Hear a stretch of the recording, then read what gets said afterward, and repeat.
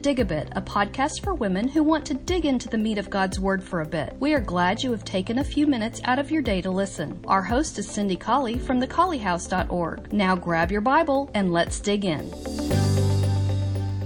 Hi there, I hope that you're having a good month. This is July. This is month 11 of our Glory Study. We're on Dig a Bit number 2 for this month. I wanted us to start on number 6. We're reading about the visitation of the Lord that was on display as His glory was manifested from Sinai at the giving of the 10 Commandments and the further injunctions beyond the 10 Commandments, the Levitical law. So it says in your book, it was unget-aroundable that God was right there in the mountain.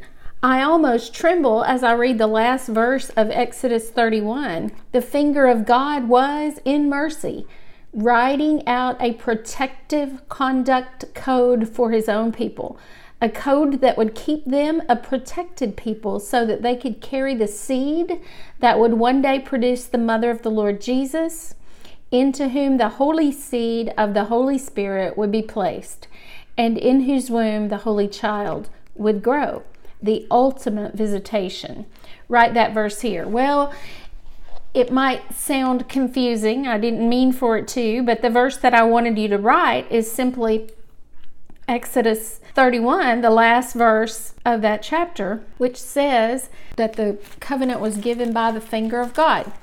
Turning over there right now, Exodus 31, and He gave to Moses, when he had made an end of communing with him upon Mount Sinai, 2 tables of testimony, tables of stone, written with the finger of God. And that's the verse that I wanted you to write down there, because I just think it's powerful for us to, even with our human pens, write the fact that God wrote something with His very finger. So I wanted you to take the time to write out that verse, but while you're there, I've jotted a few more verses beneath number 6 myself that I wanted to talk to you about just for a minute today, about those tables of stone.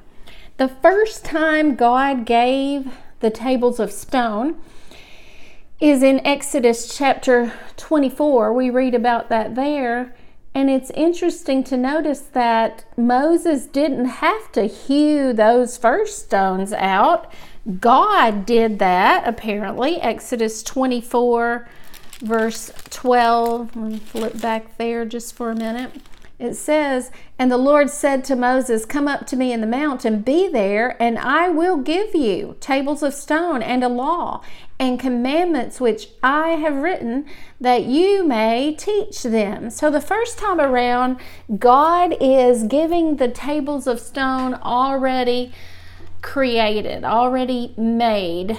It's interesting too that God was using both a mind and a material that had been present from the foundation of the world.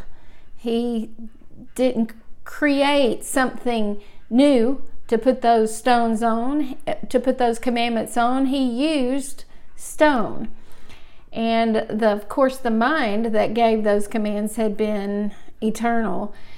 But anyway, it's just very interesting to note here that God used His own material that had been present since the beginning of time and gave that material, crafted it for Moses, not only shaped it, but gave it to Moses, and he wrote on those stones with his very finger. We don't write on stones with our fingers, but God was able to carve into stone with His very fingers. The second time around, Moses was the one who hewed out the stones. And we find that verse the second time around we have in Exodus 24:12 is where God hewed out the stones. But Exodus 34 verse 1 tells us, "And the Lord said to Moses," and this is the second time around after what happened? He came down from the mountain and Aaron had crafted a golden calf. And the people were singing and dancing and reveling in sin there around that idolatrous monument that they had built. And Moses became angry and cast the stones out of his hands and broke them. And you remember what happened to the powder was ground up, and they had to drink the powder in the water. And here he goes again, Exodus 34, verse 1. The Lord said to Moses, hew thee, or grave, 2 tables of stone like unto the first, and I will write upon these tables the words that were in the first tables which you broke. That's really interesting too, to think about the fact that God here is telling him to carve stones.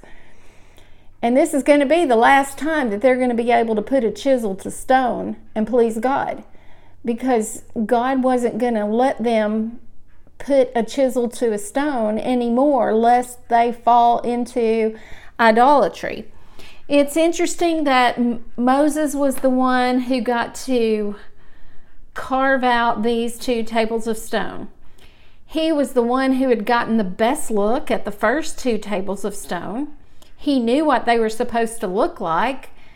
But still, when I just think about the responsibility of carving out what God was going to write on, it's just quite amazing to me to think about how I would have felt, the time that I would have taken, the way that I would want my chisel to be sharpened, the holiness that would just be a part of that job for me, that I would be called on to chisel out the stones on which the finger of God would write the laws for civilization for the next 1,000 years, is just beyond what I can even think about. But Moses was just a man. He saw the stones that God had, and so he had this amazing responsibility to carve out these stones and to ascend the mountain once more with those stones. Now, this was the final time, of course, that God's finger wrote upon stones those 10 commandments. But there is a third time that God has a written law. And that law he wrote on our hearts. Let's just look at some passages really quickly about the place where God has written the law for us today. Let's look at Jeremiah chapter 31. I'm going to turn over there now. Jeremiah chapter 31. You can hear my pages turning, I know. And I think we'll start in verse 31. That's easy to remember. Jeremiah 31:31. Behold, the days come, says the Lord, that I will make a new covenant with the house of Israel and with the house of Judah, not according to that same covenant that I made with their fathers in the day that I took them by the hand to bring them out of the land of Egypt, which my covenant they broke, although I was an husband to them, says the Lord. But this shall be the covenant that I will make with the house of Israel. After those days, says the Lord, I will put my law in their inward parts, and I will write it in their hearts. And I will be their God, and they shall be my people. And they shall teach no more every man his neighbor and every man his brother, saying, Know the Lord. For they shall all know me, from the least of them to the greatest of them, says the Lord. For I will forgive their iniquity, and I will remember their sin no more. There's a lot that we could say about that passage, and we have in various other podcasts. But the part I want us to just key in on today is that today, the rock that the law is written on is our hearts. And what a responsibility that is to maintain God's writing material today. Hebrews 8 verse 10, it says there, For this is the covenant that I will make with the house of Israel. After those days, says the Lord, I will put my laws into their mind and write them in their hearts, and I will be to them a God, and they shall be to me a people. Hebrews 10, verse 16. This is the covenant that I will make with them after those days, says the Lord. I will put my laws into their hearts, and in their minds will I write them.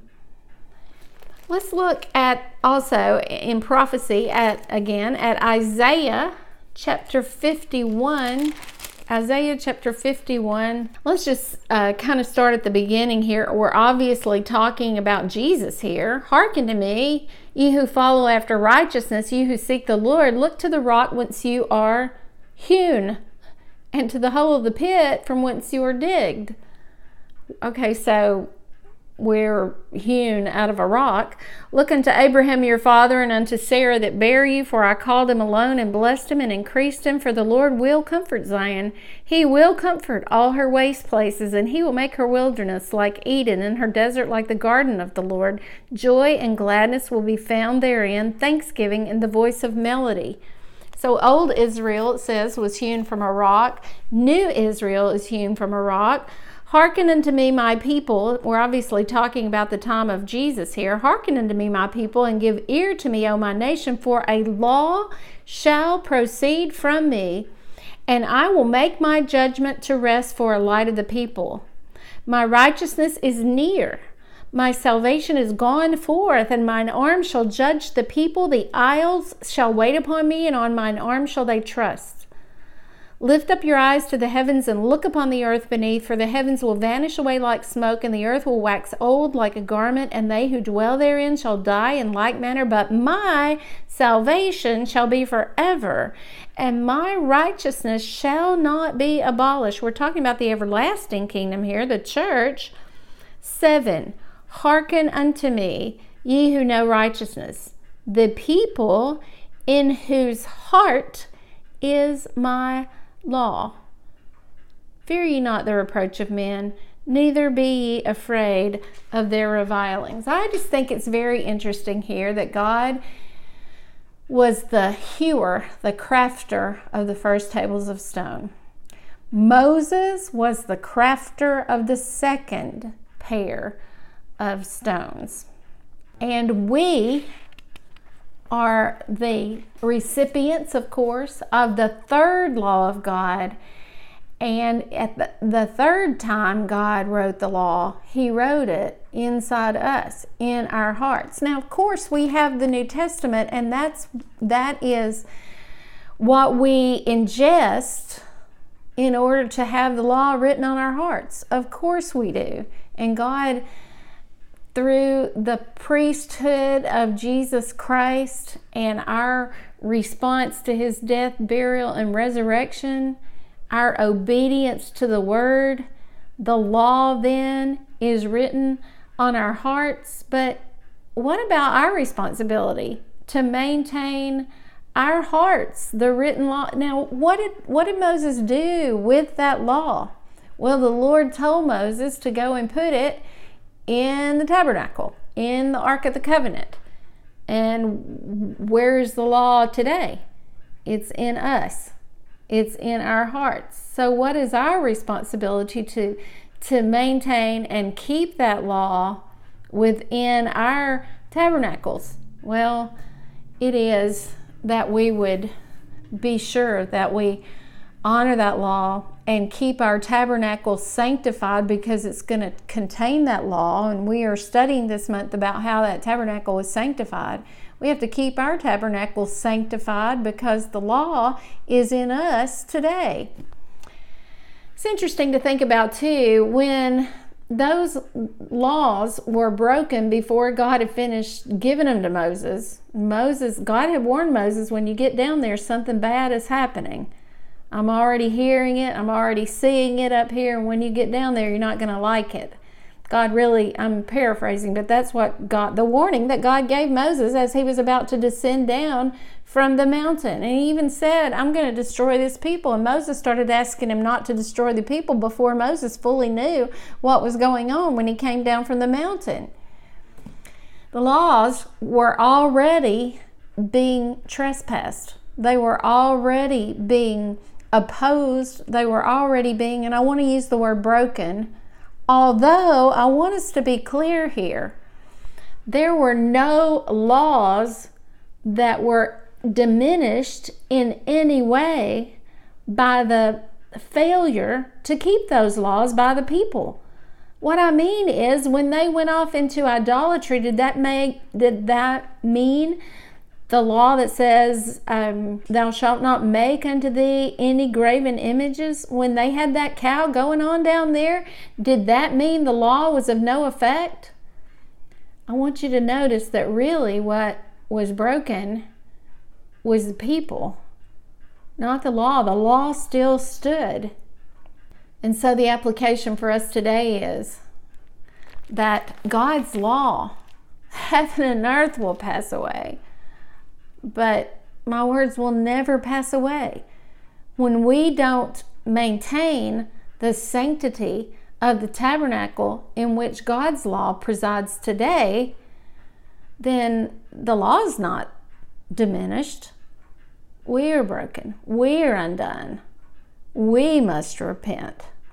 So the challenge for today is to remember that God's law today is written on our hearts, and we are the tabernacle for that law. We are responsible for maintaining the law in our hearts, and it's challenging in the society in which we live to be sanctified.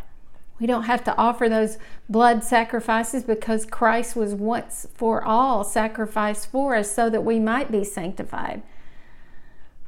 But in order to keep that law written on our hearts, of course, to maintain the tabernacle where the law is written, where the written law is placed by God Himself, then we must be in the Word. We must, as Romans 12:1-2 puts it, we must decide that we're going to be renewed day by day by the Word, and that we're going to remain unspotted from the world. We're going to be holy. We are going to, as Paul said it there, he begged us there, I beseech you therefore, brethren, by the mercies of God, that you present your bodies, your tabernacle, a living sacrifice, holy and acceptable unto God, and be not conformed to this world, but be transformed by the renewing of your minds. We're the tabernacle where the law is written, and we must maintain the holy place for that law. Now, the perfect place? No.